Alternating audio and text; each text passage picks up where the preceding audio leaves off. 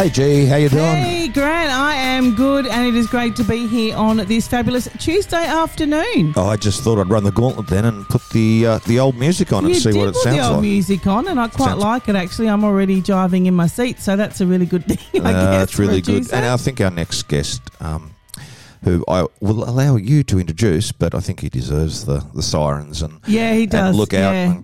I think well, he's getting a giggle on that. So, do you recognise that music, Sam? No, I don't. I recognise the sirens though. Yeah.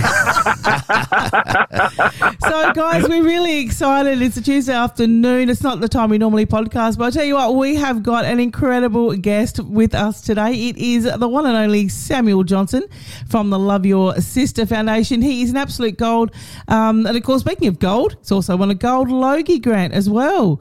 And the coveted Dancing with the Stars trophy. There's the round of applause. There's the round of applause. That is fantastic. It is Samuel Johnson. Sammy, welcome to Get the Know How. What up, Jays? Well, I tell you what, thank you so much. Took us a while to get here this morning, but we are here.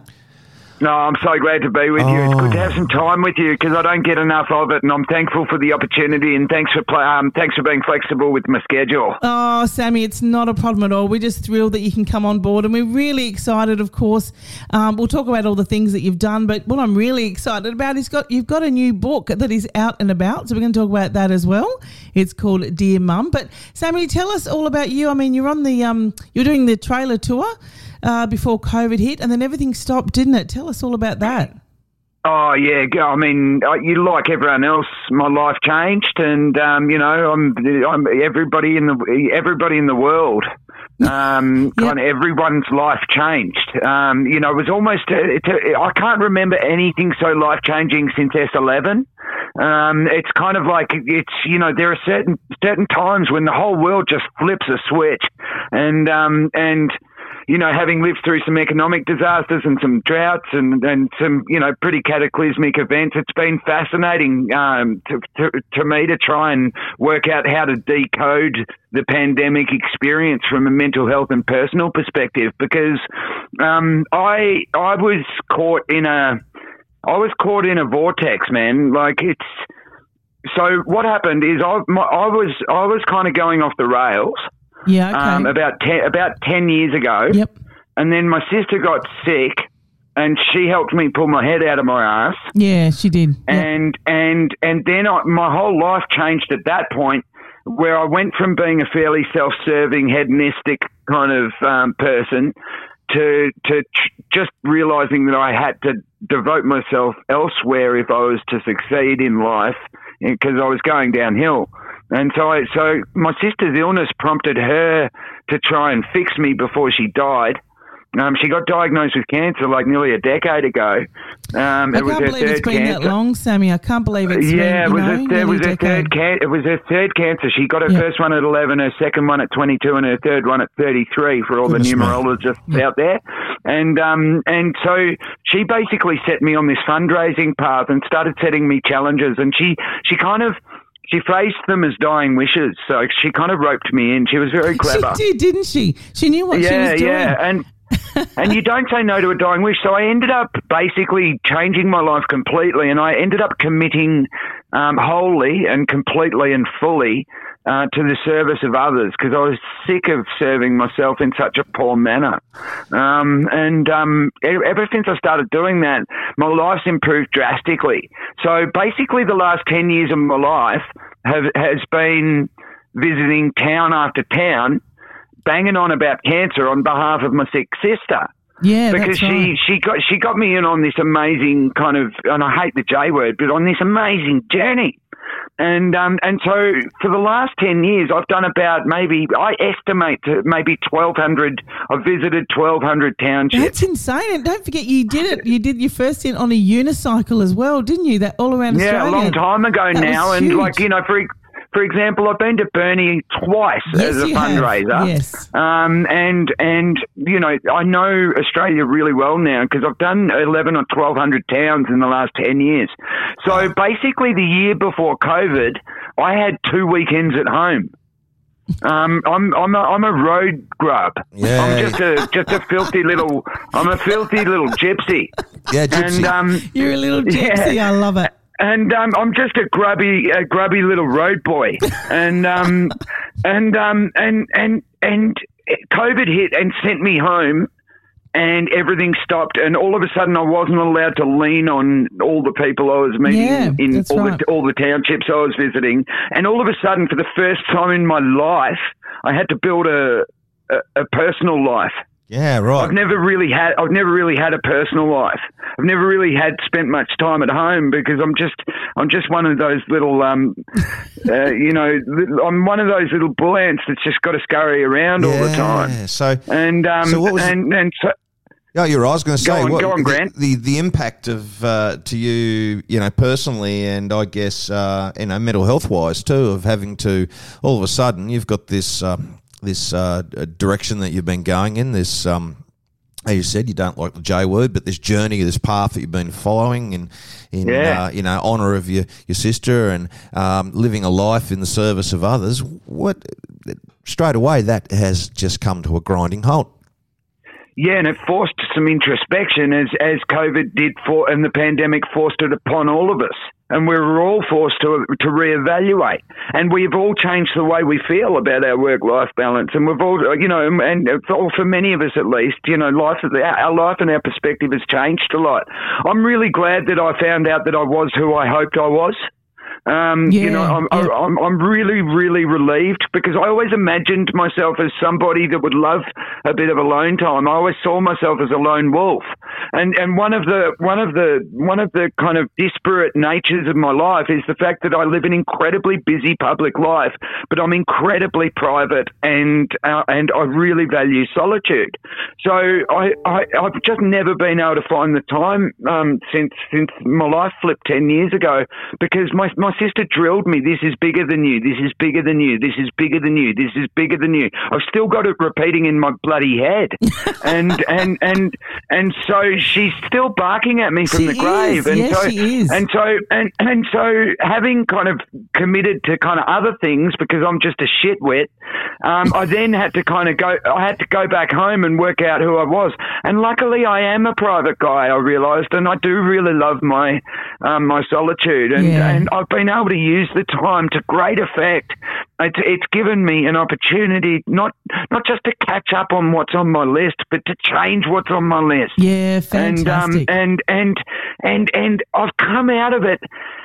Like, because I'm back on the road. I had my first gig back yesterday. Yes, I did. Fantastic. Where were you? I did a hairdresser's in the morning, then a workplace visit at lunchtime, and then an Amcal pharmacy street side in the Arvo from 3:30 till 5:30, and I was back at it. And so you've got me right in the bit where I flipped back into the old mission. Yes, after a year of kind of putting all my chess pieces in place. Yeah, that's fantastic, Sam, because you've been, as you said, you've been hitting every town pretty much across Australia. We were really lucky to have you here in Burnie twice, and what an effect you've left.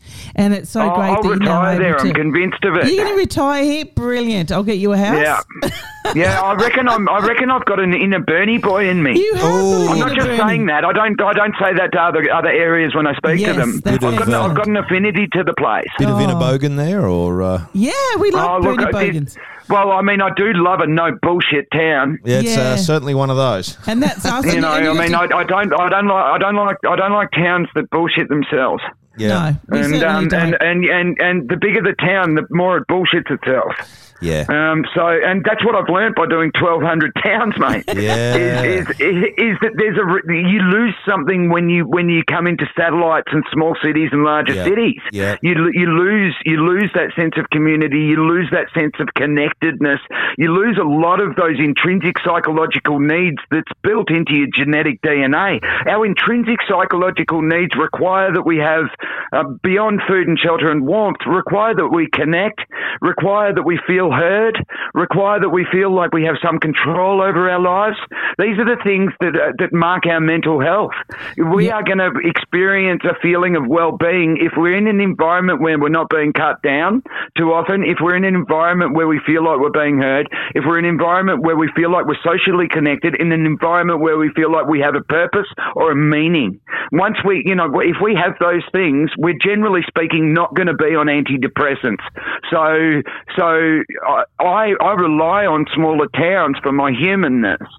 So like smaller towns, a piece of medicine for you. You Yeah, come to a but I mean, small it town. comes with its own. As you know, I'm a small town boy. It comes with its own set of problems. Yeah. Now there's a price you pay for that kind of interwoven nature of a smaller town. Yeah. I think one of the negatives is you can't kind of enjoy any anonymity. But one of the positives is that in a small town you're accountable. If you're going to have an affair, they're going to notice your car outside the house. Absolutely. Right? So in a small town, in a small town, there's a societal kind of reality that ensures that you don't fuck up too badly. Yes, in a small town, That's so true. You're going to get so caught. funny. You're going to get caught shagging around in this place. Yeah, but whereas in a big city, if you go and do that, nobody's holding you to account. No one's going to know. Nobody's holding you to account if you're in a big city and you're doing that. Nobody's casting judgment on you for doing that, so you can get away with that shit scot-free. Yeah. And I personally like. I personally like being in towns where I'm held accountable because I'm shit at holding myself accountable.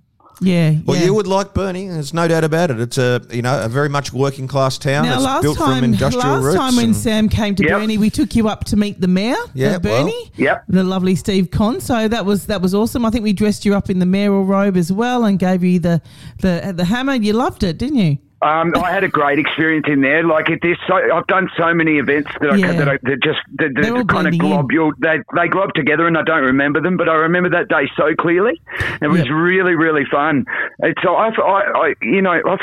you were hanging out with the mafia that day. The Greek mayor and the Greek deputy mayor. Yeah, well, I mean, I gauge towns by the way they handle their visitors because I'm a visitor everywhere. Yeah, exactly, and such a needed visitor. I was treated really well in Burnie, and I'm looking forward to getting back, and I'm glad to be there verbally at this point. Good. Yeah, exactly. We love that you're here. Now, Sam, I've got a couple of your books. I've got them here with me. I've got the Dear Santa and the Dear Dad, which I absolutely love. But you've just brought out another book, haven't you? Tell us a little bit about that. All right, so it's this is the jewel in the crown. This is the ace up the sleeve. This is our fifth book that we've published as fundraisers. We publish them in retail and we sell them ourselves. Yep.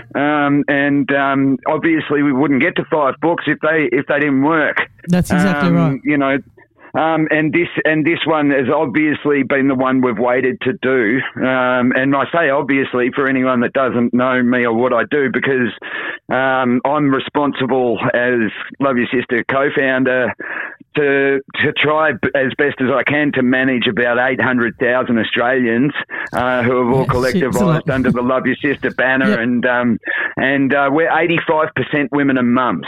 Wow. And that's because Yeah, we're mostly women and mums. That's how I spend my time. And that's because my sister, who had cancer, who co-founded this organisation with me, was a woman and a mum. Yep. And she was our queen bee, and we lost her. And she wasn't able to bring her kids up, which was very sad for her because her mum wasn't able to finish bringing her up either. Yeah. And all she really wanted in life was to see her kids through, like any parent might. And it just went the wrong way around. We all know the kids. We all know that the kids need their parents. So in the spirit of Connie's passing, in the spirit of the many hundreds of thousands of women and mums that we represent, we decided to publish a tribute to mums. It's called Dear Mum, and it's a book of letters. And there's over 90 letters in there, and they're written by some of Australia's most notables. I've got a bunch of showbiz.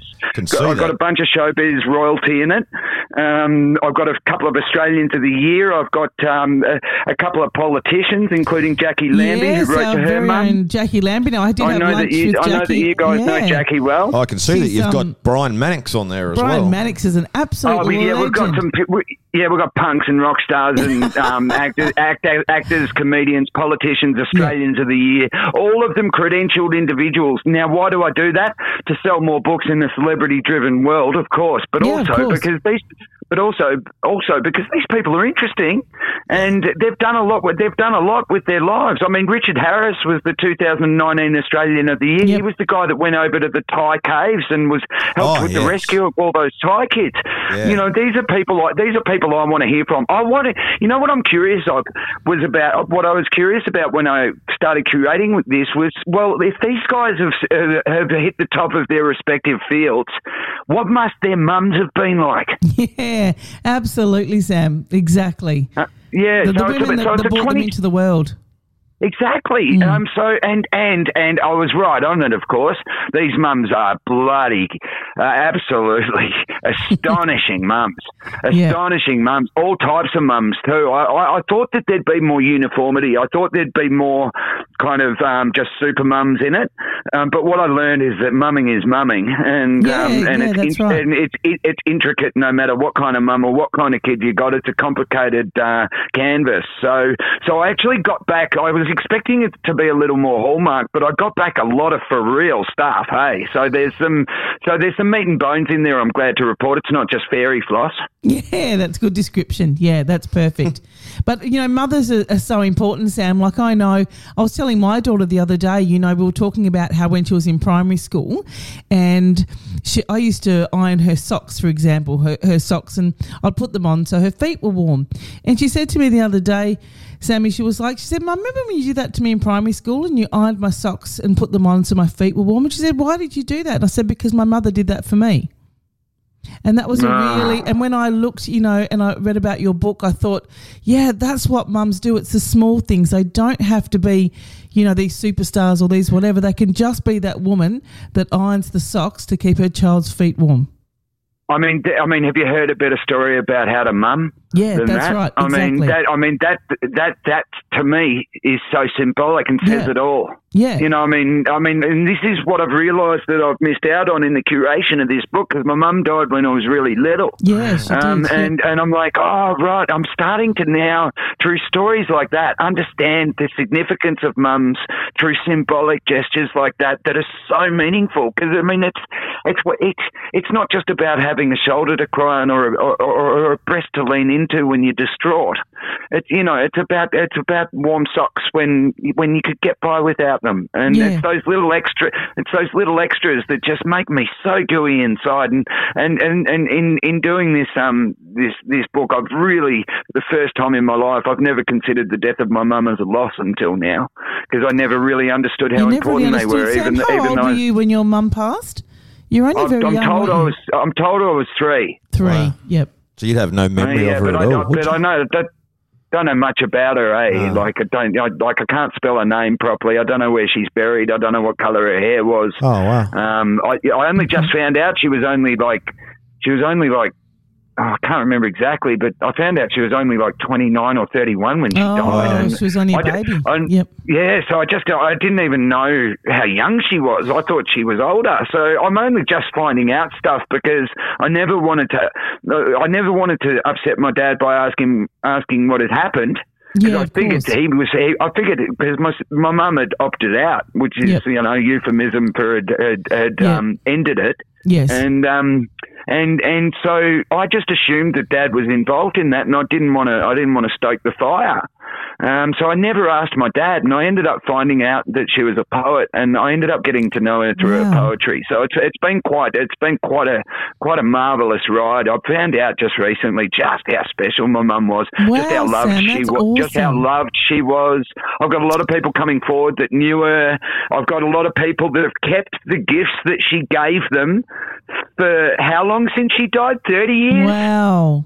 Hang on. No, 40 years. She died 40 years ago. Wow. And I'm getting people coming back to me, giving me the gifts that she gave them. Wow, that's huge. Because they kept those presents for 40 years.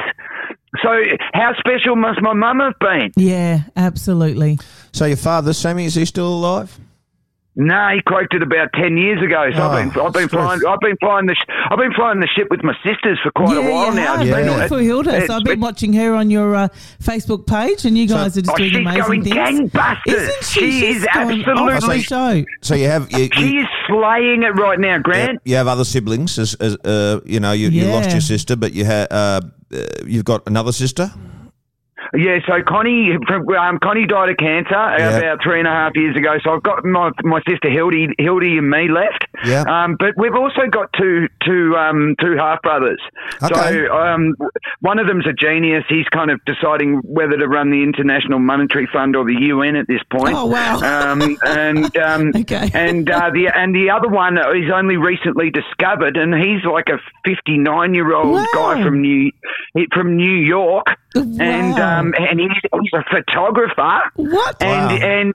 And he just published a book of photography that extends out concertina style, the length of 6 cars. What? Oh my God, that's amazing! You've heard it here first, ladies and gentlemen. That's huge. So you've met him, or you just like? Yeah, he came over and we had dinner. Oh, fantastic! It was insane. And guess what? He has no memory of my dad. He only got, my dad got in touch with him just before he died, and he has no memory of him and never saw him. I think might have spoken to him on the phone, but he didn't come to Australia until after Dad died. Wow. And when I met him, he was the spitting image of my dad. Oh wow! And he moved like him. He moves like him. He talks like him. He had the same mannerisms. He was more like my dad than I'll ever be. And it was just so fucking spooky, just trying to convey to him how similar he was, even though they hadn't had that nurture experience. The nature was so strong that he resembled my dad almost perfectly. Wow. It was fucking weird. It was so fucking weird. Yeah, I had a similar experience with my grandfather passed away, and his little brother was about 10 years younger than him, and he was identical, and I didn't know identical. Just about identical to look at, like. And I was in the supermarket doing some shopping, and I saw this guy pushing his shopping trolley, and I nearly fell over. I thought it was my grandfather. Oh, that's weird. You're kidding? Yeah, no, but it was 10 years, difference in age, and my grandfather had been dead for a long time, but how spooky was it? It was really spooky and really emotional, and I was lost, absolutely just stumped. I think I stood there and stared for a little while before I went over and said hello. Just like some creep. You were in shock, mate. You're in shock because it's like someone's come back from the bloody grave. Oh, it's crazy. Yeah, crazy. Yeah, it's kind of like it really reinforces the apple doesn't fall too far from the tree adage, doesn't it? Absolutely. Yep, absolutely. And Sam, the book's come out in perfect time for Mother's Day as well, which I love. Oh, marketing genius. You are a marketing genius. Was that you, or was that one of the girls that organised that? Oh no, there's no way that the publishers weren't going to use Mother's Day for this one. It's perfect timing. Believe it or not, I think if the publishers didn't go with Mother's Day, we would have had to have. It's just the perfect time for this book. It really is, because it's for any give mum. it at any time. You can give it at any time of the year, Giovanna. But this Mother's Day is a good time. It's designed to be given to mums on Mother's Day. I asked a number of our contributors if I could be there when they gave their copy to their mum in advance. How wonderful! And I went with a number of my contributors and watched the mums read their letters and cry all over the book. It was so wonderful. Oh, wow. How gorgeous. It's been a really, really cool experience. And I'm noticing also out and about, something's changed. Like I'm getting more people like hugging me at the servo and stuff. So it's something. It kind of seems to be working really well from what I'm able to tell from all of my kind of exchanges out there with the general public. Yeah, that's fantastic. I'm so thrilled for you because I know it's just going to be an absolute hit all around Australia and hopefully around the world. Hopefully, it just kicks off and people send it everywhere because it's. I can't wait to read it. So well, you've just given me an idea of what to buy for Mother's Day. There you go. For my mother and my partner. So because I'm always every Mother's Day I have. And actually, while you're on the website, Grant, there are so many awesome things on the Love Your Sister website. Yeah, right. Yes, there was so many awesome things, pens and socks. and all sorts of Hey, things. Grant, something for yourself that you might like. We've got 2 versions of our what we call little box of fucks. Yes, I've got that on my bedside table. Yeah, they're really quite hilarious. So I encourage you towards those. They're one of our more popular items. They're for people who have none left to give. And after our technical difficulties earlier, I think they might be good for you, mate. They might be very handy. You're absolutely correct. What's on the agenda now for you, Sam? So at the moment I'm ensconced in this Mother's Day market stall tour. So I'm going around to towns and signing the Dear Mums for everyone everywhere in Vic. Yep. Doing it in Vic only just because it's our first time out since COVID. Yep. And so we're just really testing the water. And we just started yesterday and it's gone gangbusters. Fantastic. I was worried after the break that we would be able to, be as potent, and I was worried that, if I rock up at an Amcal pharmacy that there won't be anyone there, Yeah, And of course. it's the constant fear of a fundraiser is that no one cares or shows up because the number one thing you need to raise funds is people. And that's right. But I mean, Sam, you're so well known, all over Australia. I can't imagine. Yeah, but it's not a given. It's not a given. Yeah. Like I know heaps of people with public profiles that do appearances where no one rocks up. We've all done them. Like it's not, don't think that just because someone's in public life that there's an endless queue of people everywhere. It's just not the case. You have to work really hard and honestly to be able to earn people's time. Yep. It's not just, we're in a society that's anti-celebrity anyway. It's like, why the fuck are you going to take an hour of your life out to see some celebrity from some show that fucking uninspired you? It's not, people think it's a much bigger edge than it is. And when in fact our strength is derived from our numbers on ground level, not from my stupid sashayings in showbiz. Yeah, yep.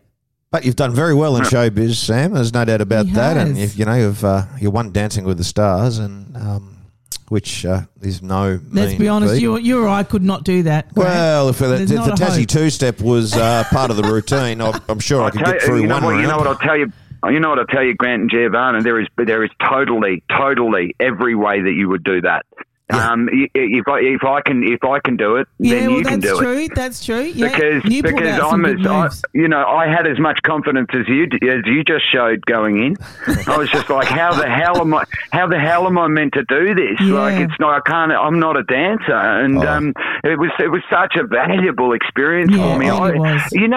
Out of 20 years in showbiz, it's the best gig I ever did. Is that right? And it was way better than any acting job. It was way better than any showbiz thing I've ever done by about 1,000,000 miles. Oh, wow. Like nothing else even comes close. It transformed the way I do life. It transformed the way I understand my body. It transformed the way I understand my limits and my capabilities and my potential. It unlocked me, man. It was, and it only did that because I dived all the way in. I'm convinced that I'm the only contestant that's ever appeared on the show that has never argued with his instructor. Is that right? What was your dance partner instructor? You still keep in contact with her? All the time. Yeah, she was beautiful too. All the time. Yeah. I'm at a I'm at a wedding. I'm involved with her family. She was my boss. She was world class, and I gave her that respect. Fantastic. And I said I've unicycled 16,000 kilometres. I've proven I will go all the way with something if I commit to it. And the first time I met her, I said, you're going to get nothing but 1,000% from me. I'm never going to argue with you. I'm never going to talk back. I'm always going to fully respect the fact that the life of a professional dancer is even harder than the life of a long distance unicyclist.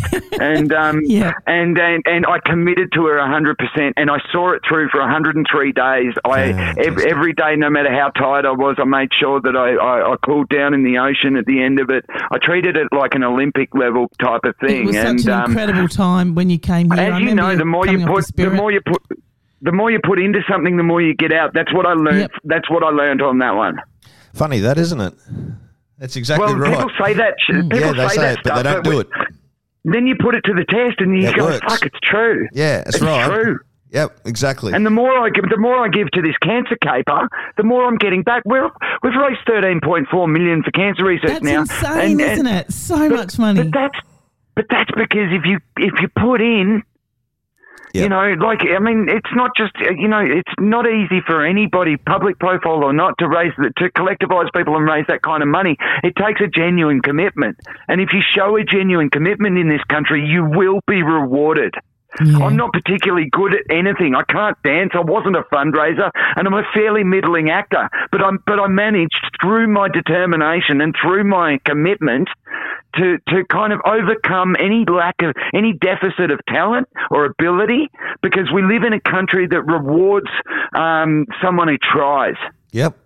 That's the Aussie battler sort of. You know, like he's having a crack, so we'll get behind him. I would never have been successful if I was born into any other country. I'm living in a country that rewards effort. Yeah. I mean, you know, I'm not good at shit, but geez, I'll try.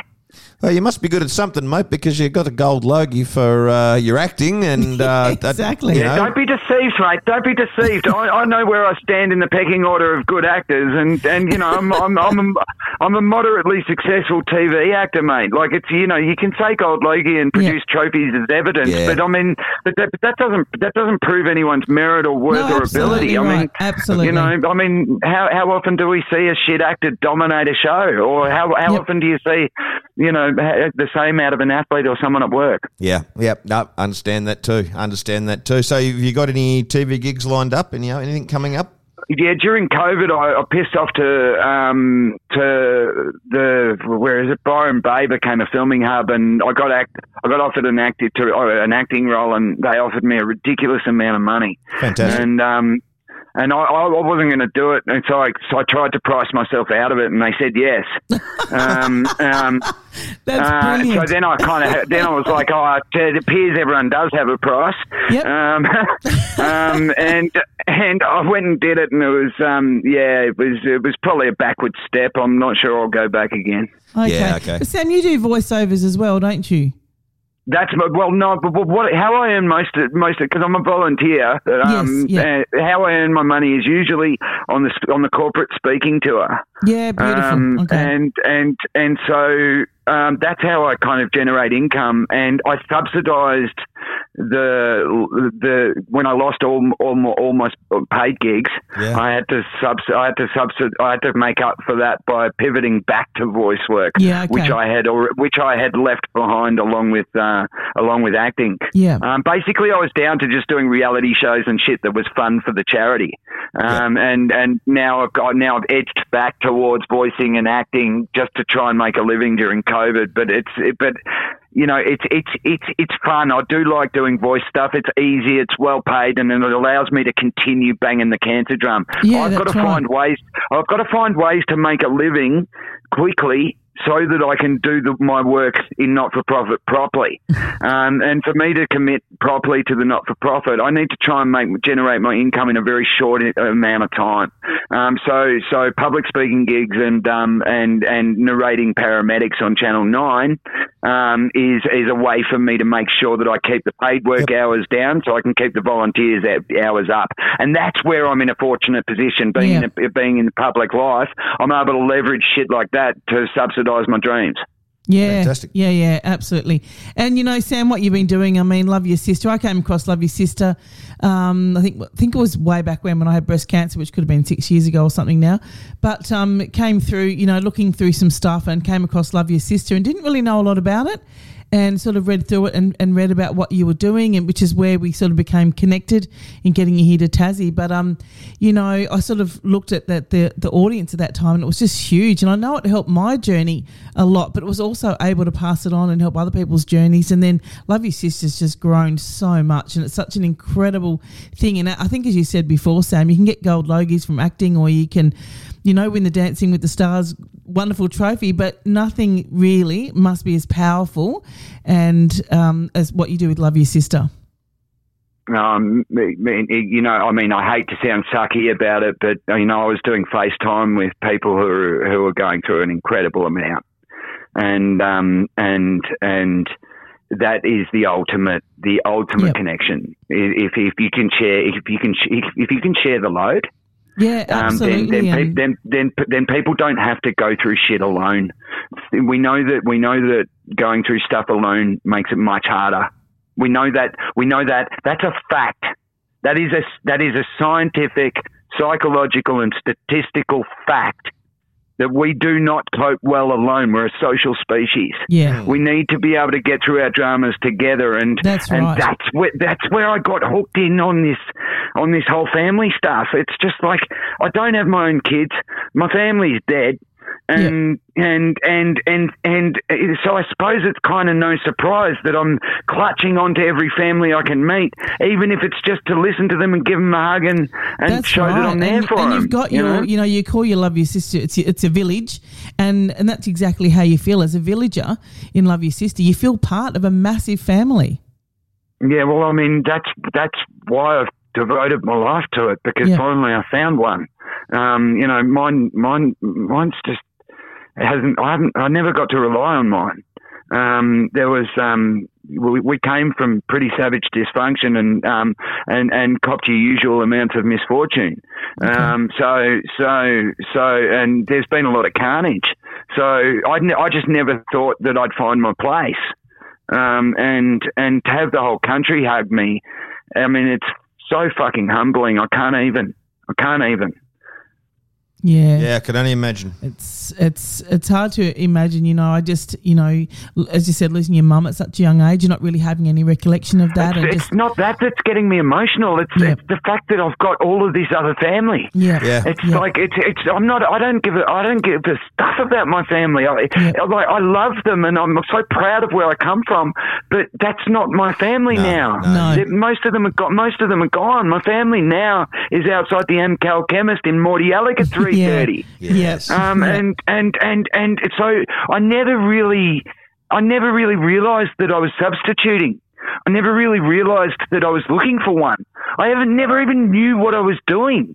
And somehow I landed in the lap of love, and people have just been so lovely to me, and so because of that, I'm like, well, I have to honour that for the rest of my life, and I have to serve that, and I have to try and make that into something for their sake, because they rescued me. Yeah, and I'll take my hat off to you for doing it. And you have connected, and you've built something beautiful with many, many, many, many people that right across this country. That's all started, right back when your sister said, "Come on, boy, you got to do something." Oh, that was I mean, that's the ultimate comeuppance. Taking the blind man to where he can see. It's a classic it's a classic narrative. She just. I mean, I was blindfolded. I was deaf. I was mute. I was in pain, and I was angry, and I was hurt. I was just hurt. Yeah. And she said, "Oh, you reckon you know what pain is, do you, brother?" Yeah. And said, "Oi, get over here!" And she spanked me, man, like metaphorically. She just spanked me into shape, and she gave me a good whack up the bum and said, "Get on your way, son." And geez, you think I'm not gonna? Seeing as it worked so well, and in time revealed that to be such a stunning maneuver, I have to honour it. So she said things like, "This is bigger than you. Do it face to face, because otherwise it means nothing." Yep. And so I still live by these things that she taught me and when I was absolutely when right, I was in Sammy. Like, I mean, you have taken it face to face, and that's the way that every community, every town that you've been in, it's the way they've connected with you, because they've seen you. You've been able to share your story, and that's what's made it happen. So she was on the money. And guess what the byproduct of that is? Love Your Sister. You get enough votes for the Gold Logie and the Mirrorball Trophy. Yep. Because I never would have won either of them without this village. Yeah, of course. Who do you think voted me in? Both of those are publicly voted awards. They're not industry voted. That's right. Yeah, gotcha. The village. And so I would never have had success in showbiz if I hadn't have pivoted towards community. Yeah, absolutely. There's a lesson in that for everybody, I think. Oh man, it's true, man. The more you give, the more you get. Yep, agreed. You pay it forward, and it comes back in bucket loads. No, I couldn't believe you more, Grant. I swear to God, it happened to me. Yep, it's absolutely 100% correct. I think that, just living your life in the service of others, you're dedicating your life to that now. Good things will continue to come. It's karma, it's the whole... Yeah, but I'm not doing it altruistically. People think that I'm selfless for doing it, and I'm not. I'm doing it for all that I get back. Yeah, that's right. That's called... there's a name for that. It's called reciprocal giving. Reciprocal giving. And that's why I'm into the circular giving thing. Yeah. I'm not doing this for pious reasons. I'm not trying to just devote myself to the service to others because others are important. I'm doing it for me too. Yeah, no, it's what is it they call it? The rule of reciprocity, is that the right word? Yes, exactly. Yeah, exactly. And that's exactly it. That's exactly what it is. And so there's nothing selfish about that. And but there's also a law of uneven distribution. Yes. You've also got very few people composing most of the music we listen to, very few writers composing most of the books we read, and very few people enjoying success because our species and every other species we've ever studied have hierarchical in nature and have a law of uneven returns. Yeah. So it's kind of like, the more you put in, the more you get back. But if you're white and older and a little bit successful, you get overpaid. That's called tall puppy syndrome, though, isn't it? Well, I just think that I know right now there's a girl with a lady that have won been awarded a Medal of the Order of Australia for her work with Beyond Blue came up to me yesterday in the street, and she told me about this guy that's doing a fundraiser. He's trying to do it for mental health, and he's in Wollongong, right? His name's Stuart Butler. And he's doing an event called Ride for Hope. Yep. Okay. Right?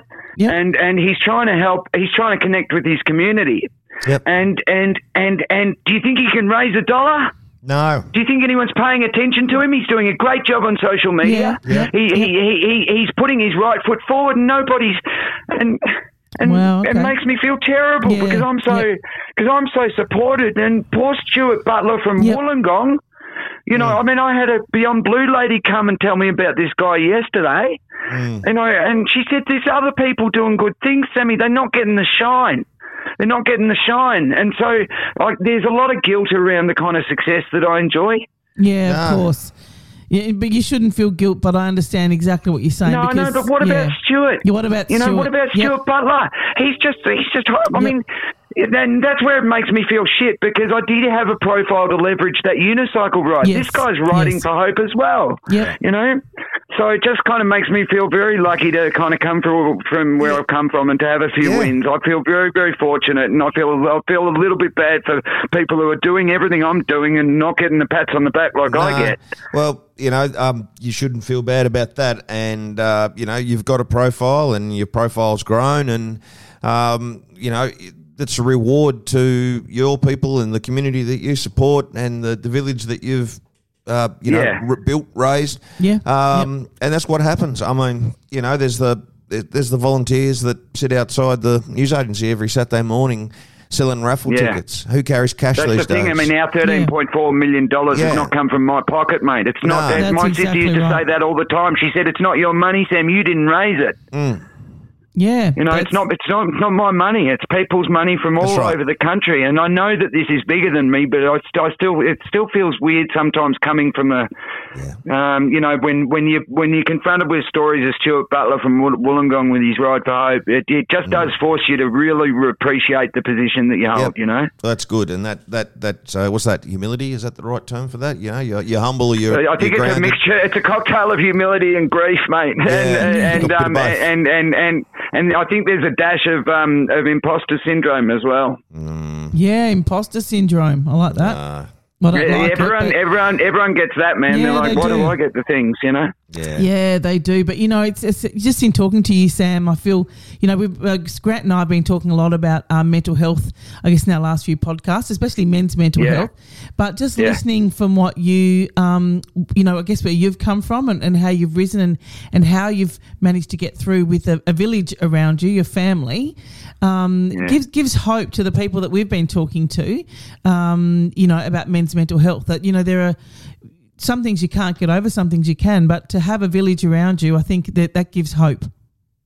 if you're suffering and my mum suffered from such extreme mental illness that she finally ended it after countless failed attempts. She was in extreme pain, and I come from that place of pain. That's where I was born into it, and I just say to anyone listening, male or female, that's struggling with trying to just keep it together, like please, I beg you, come and find me when I'm in your town, or reach out, talk. The hardest thing to do when you're depressed is to find the confidence to engage with people. It's easy to say it, and it's really hard to do it, which is why often therapists will recommend depressed people get a dog, because it gets them out of the house. And you're 500% more likely to speak to a stranger if you've got a dog, and psychologists know that. And so there's, so if you can't reach out to humans, go down to the lost dogs home and put some responsibility on a dog that needs your help. Because as soon as you start helping that dog, you feel better about yourself, and all of a sudden your own clouds are starting to part. So there's things that you can do to help you, that you can do to help yourself. You can challenge yourself to care for a dog. You can try and reach out to a neighbour that said a nice thing to you the last time you remember someone saying a nice thing to you. I just desperately want, I wish my mum had something to hold on to, and I hope that everyone who's struggling has got something to hold on to. And when I needed something to hold on to, I had my sisters, and some people don't have family, and that's where you got to lean on community. And this is why I visit schools, because when I see the kids, everything's okay. Yeah, absolutely. You hit the nail on the head. We were talking about, go hug a kid and get a dog. Yeah, absolutely. I've got a couple here at home. You can hug them on. Mate, I'd be delighted to take them for a period of about 2 to 3 hours. Yeah, mate. Well, you're more than welcome when you come down. That's a lot. 2 hours is a lot. They're 2.5 at the moment. I can do 3 hours with any kid. I can do 3 hours with any kid. I did a treasure hunt for 3 hours with 500 kids once. That went well. That's gold. But I operate best in short bursts, which is why I haven't had any myself. I fear. 2 very cute 2.5-year-old little girls living at my house, which would appreciate. You got twins then? Yeah, twins, mate. They'd appreciate a cuddle. Mate, when I'm next in town, I'd love to sit down and have a yarn with them. I would absolutely love that. Yeah, we cannot wait to get you back to Tassie, Sam. Lock it in. I'm a man of my word. When I'm next in Burnie, I'll come see you girls. It'd be magic. Awesome. Done. Consider it done. Done. You're a champion, sir. Thank you. You can hold me to it. You've got my number, and you'll know when I'm there. Yeah. Thank you, Sam. Sam. You talked about reaching out and like having a hug of a child or a dog, but speaking out, and we did this podcast last night, so we're dumping 2 this week, and it was an organisation called Man Up. And the whole thing about. I know them. I know them very well. They're so inspiring. Yeah. What's his name? Aaron Meldrum. Aaron Meldrum. Aaron Meldrum. Oh, man. Yeah. I think I know the guy that founded it. Yes, that's him. Yep, that's him. Yeah, they're terrific. Yeah. And, they do amazing work. I've seen a couple of their presentations, and it really helped me on my journey. We might be. I wonder if it's the same one. This is Man Up Tasmania. I know there is another Man Up, though, on the mainland, so I reckon it might be that one. Yeah, I reckon it is. I reckon I know the Sydney guy. Yeah, I think you do too. Well, these guys down here anyway. The point of my conversation was about courage, and like you said, it's hard to to reach out when you're feeling down. But one of the things that we talked about yesterday was courage, and it takes more courage to speak up in a lot of cases. So there's nothing weak about it to reach out to people, and that's the problem that us blokes have. We don't reach out. Well, it's a stiff upper lip problem, because in Australia you've got to be stoic, and you're not allowed to. You're not allowed to be a victim, and you're not allowed to whinge. And we've been brought up in this environment where you've got to be steelier than Steely Dan. And thankfully, I've been a part of the I was born at the time where all that stuff was starting to unshackle itself, and the lid is lifting, and there's no shame. There's no shame in having feelings, mate. There's no shame in feeling hurt, and there's no shame in talking to someone about not being okay. The minute you got to choose who you tell. You got to choose who you tell really carefully, because you can probably only get the courage to say it once, and when you say it, you've got to say, "I'm not okay." Yeah, I'm not okay. You know, it's not "Are you okay?" It's "I'm not okay." Yeah. Yep. And you've got to really choose the closest, most trustworthy person you can think of, even if it's just an instinct on someone you're not incredibly close with, and just go to them and say, "I'm not okay." I had a mate come to me last week. He's not good. He said to me, "No, I feel like I'm about to crack." Okay. And he wasn't in great shape. And I said, "Dude, that's all you need to say." That's it. Like, that is all you need to say. And I booked him in to play a round of golf on Friday. And I said, "Well, at least this week you're going to play golf with a friend." Yeah, because he hasn't played golf for 10 years, and of course he'd love to have a game. Yep. But of course everything's fucked, so he can't afford it to hire a set of clubs because he doesn't have a set of clubs. And he just needs to walk with a friend. Yeah. So I've booked in. We're going to talk under the cover of golf, and that's this Friday. And it's important as well for us, when we do start feeling better, to be really perceptive about other people's signals, because sometimes people reach out and you miss the signals. I had a girlfriend once. I broke up with her. She hanged herself. I missed the signals. Yeah, that was a massive time. Yeah, I remember. And I don't miss the signals now, because you know I've learned about the cost of ignoring those things, and so it's really important not just to kind of reach out to the right person and say, "I'm not okay right now," but it's important also for anyone else to be listening out for those cries for help. That's agreed. Yeah. And I guess learning how to listen comes into that as well, because quite often, you know, when people tell us stuff, we have a natural tendency in Australia with a lack of empathy to turn the story back about ourselves. So, you know, if you're there to listen, not to give advice, and sometimes just listening and letting someone being heard helps a lot. Yeah. The worst you can do is tell them what to do to fix it. I mean, exactly. they know what to do. We know what to do to fix it, mate. Yep. It's listen. Not like we need a lecture. Not like we need a lecture on how the playbook works. We bloody know already. Yeah. So sometimes I was watching this guy that I run into. He was in a social environment when he admitted that, and oh god, the advice flowed thick and fast. Yeah, no. And all I was doing was trying to book a game of golf. Well, what even's worse than that though is if he came up to you and said, "Look, Sam, I feel like I'm about to crack," and you said, "Yeah, I feel like I'm about to crack too." Yeah, this is why. We don't know that. I don't like it why people say, people shouldn't do that. They just, if you feel like crack, tell me.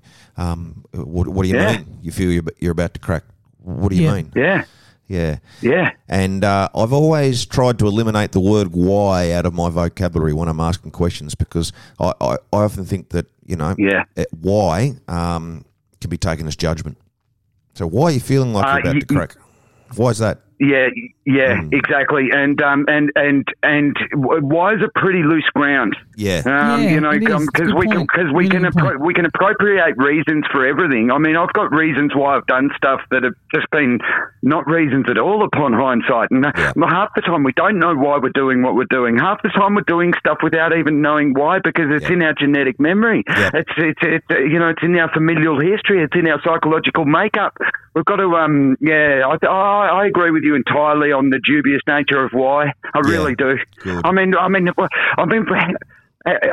asked a million pointless questions to find a million pointless answers, mate. I don't know why. I don't know why anything. Yeah, that's it.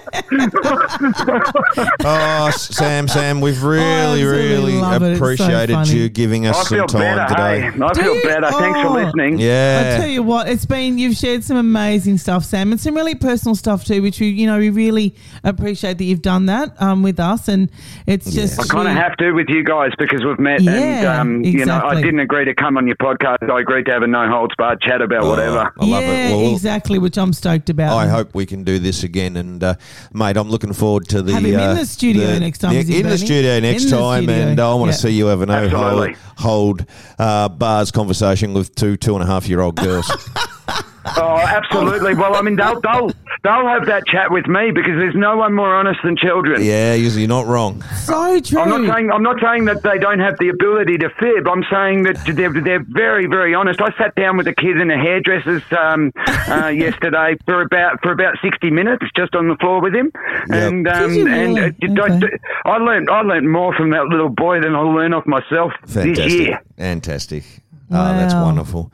They're just, they're amazing. You know that I'll make you guys the first port of call when I'm next in Tassie, and you know that I don't leave my visits. No, absolutely. I don't leave my visits too long. Absolutely, and we will make sure that we get you, all around the state and get you in as many places as possible, and get people signing up to the F Cancer Bank. No, I want people to ignore Love Your Sister. I don't want people to buy Dear Mum. I want them to look up Stuart Butler. Who's doing the Ride for Hope in Wollongong. Yep, you know what? We might even get in contact. He needs some shine, man. Yeah, I think we should. We might even get in contact with him, and we will. We're going to find Stuart Butler. I hope that.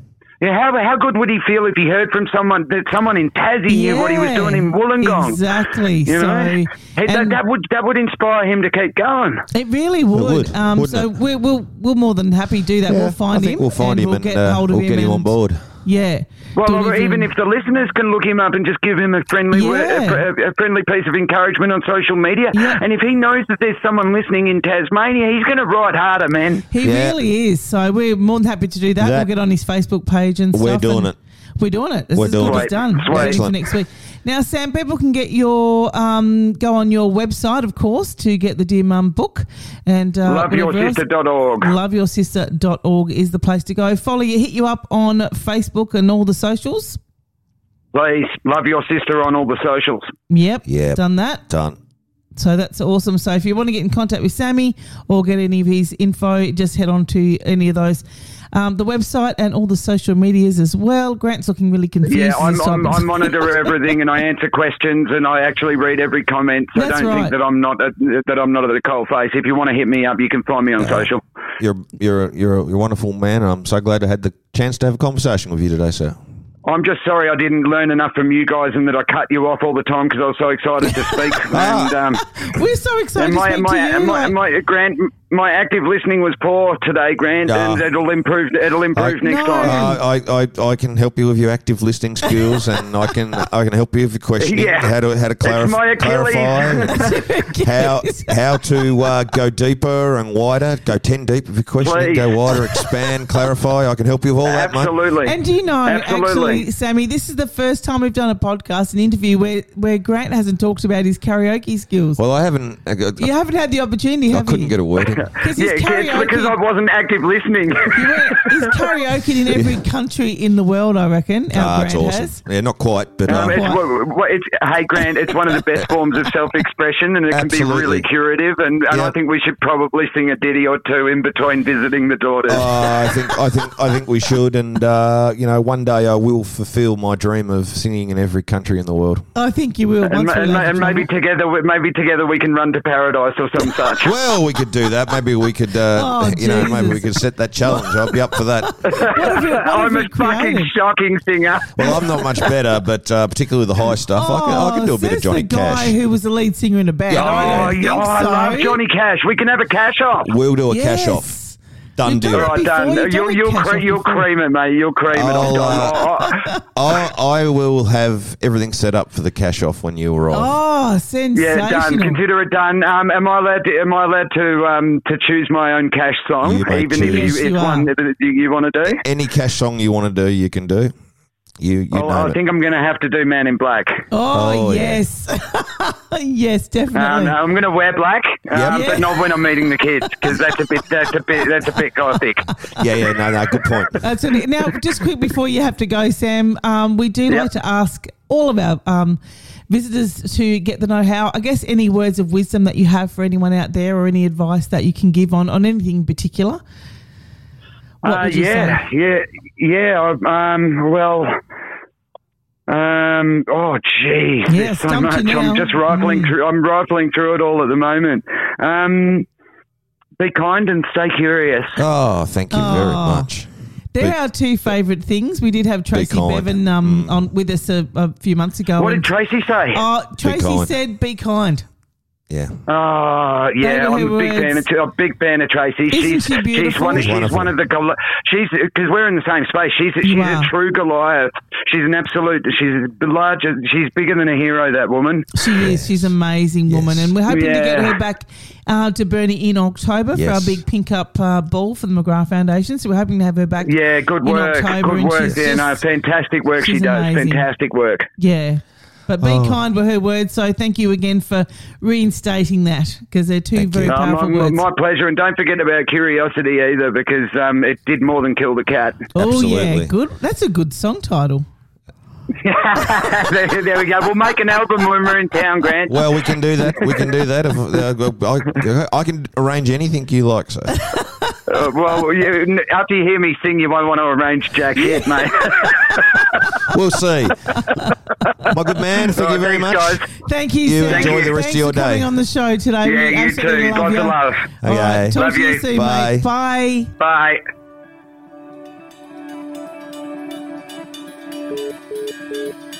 Oh.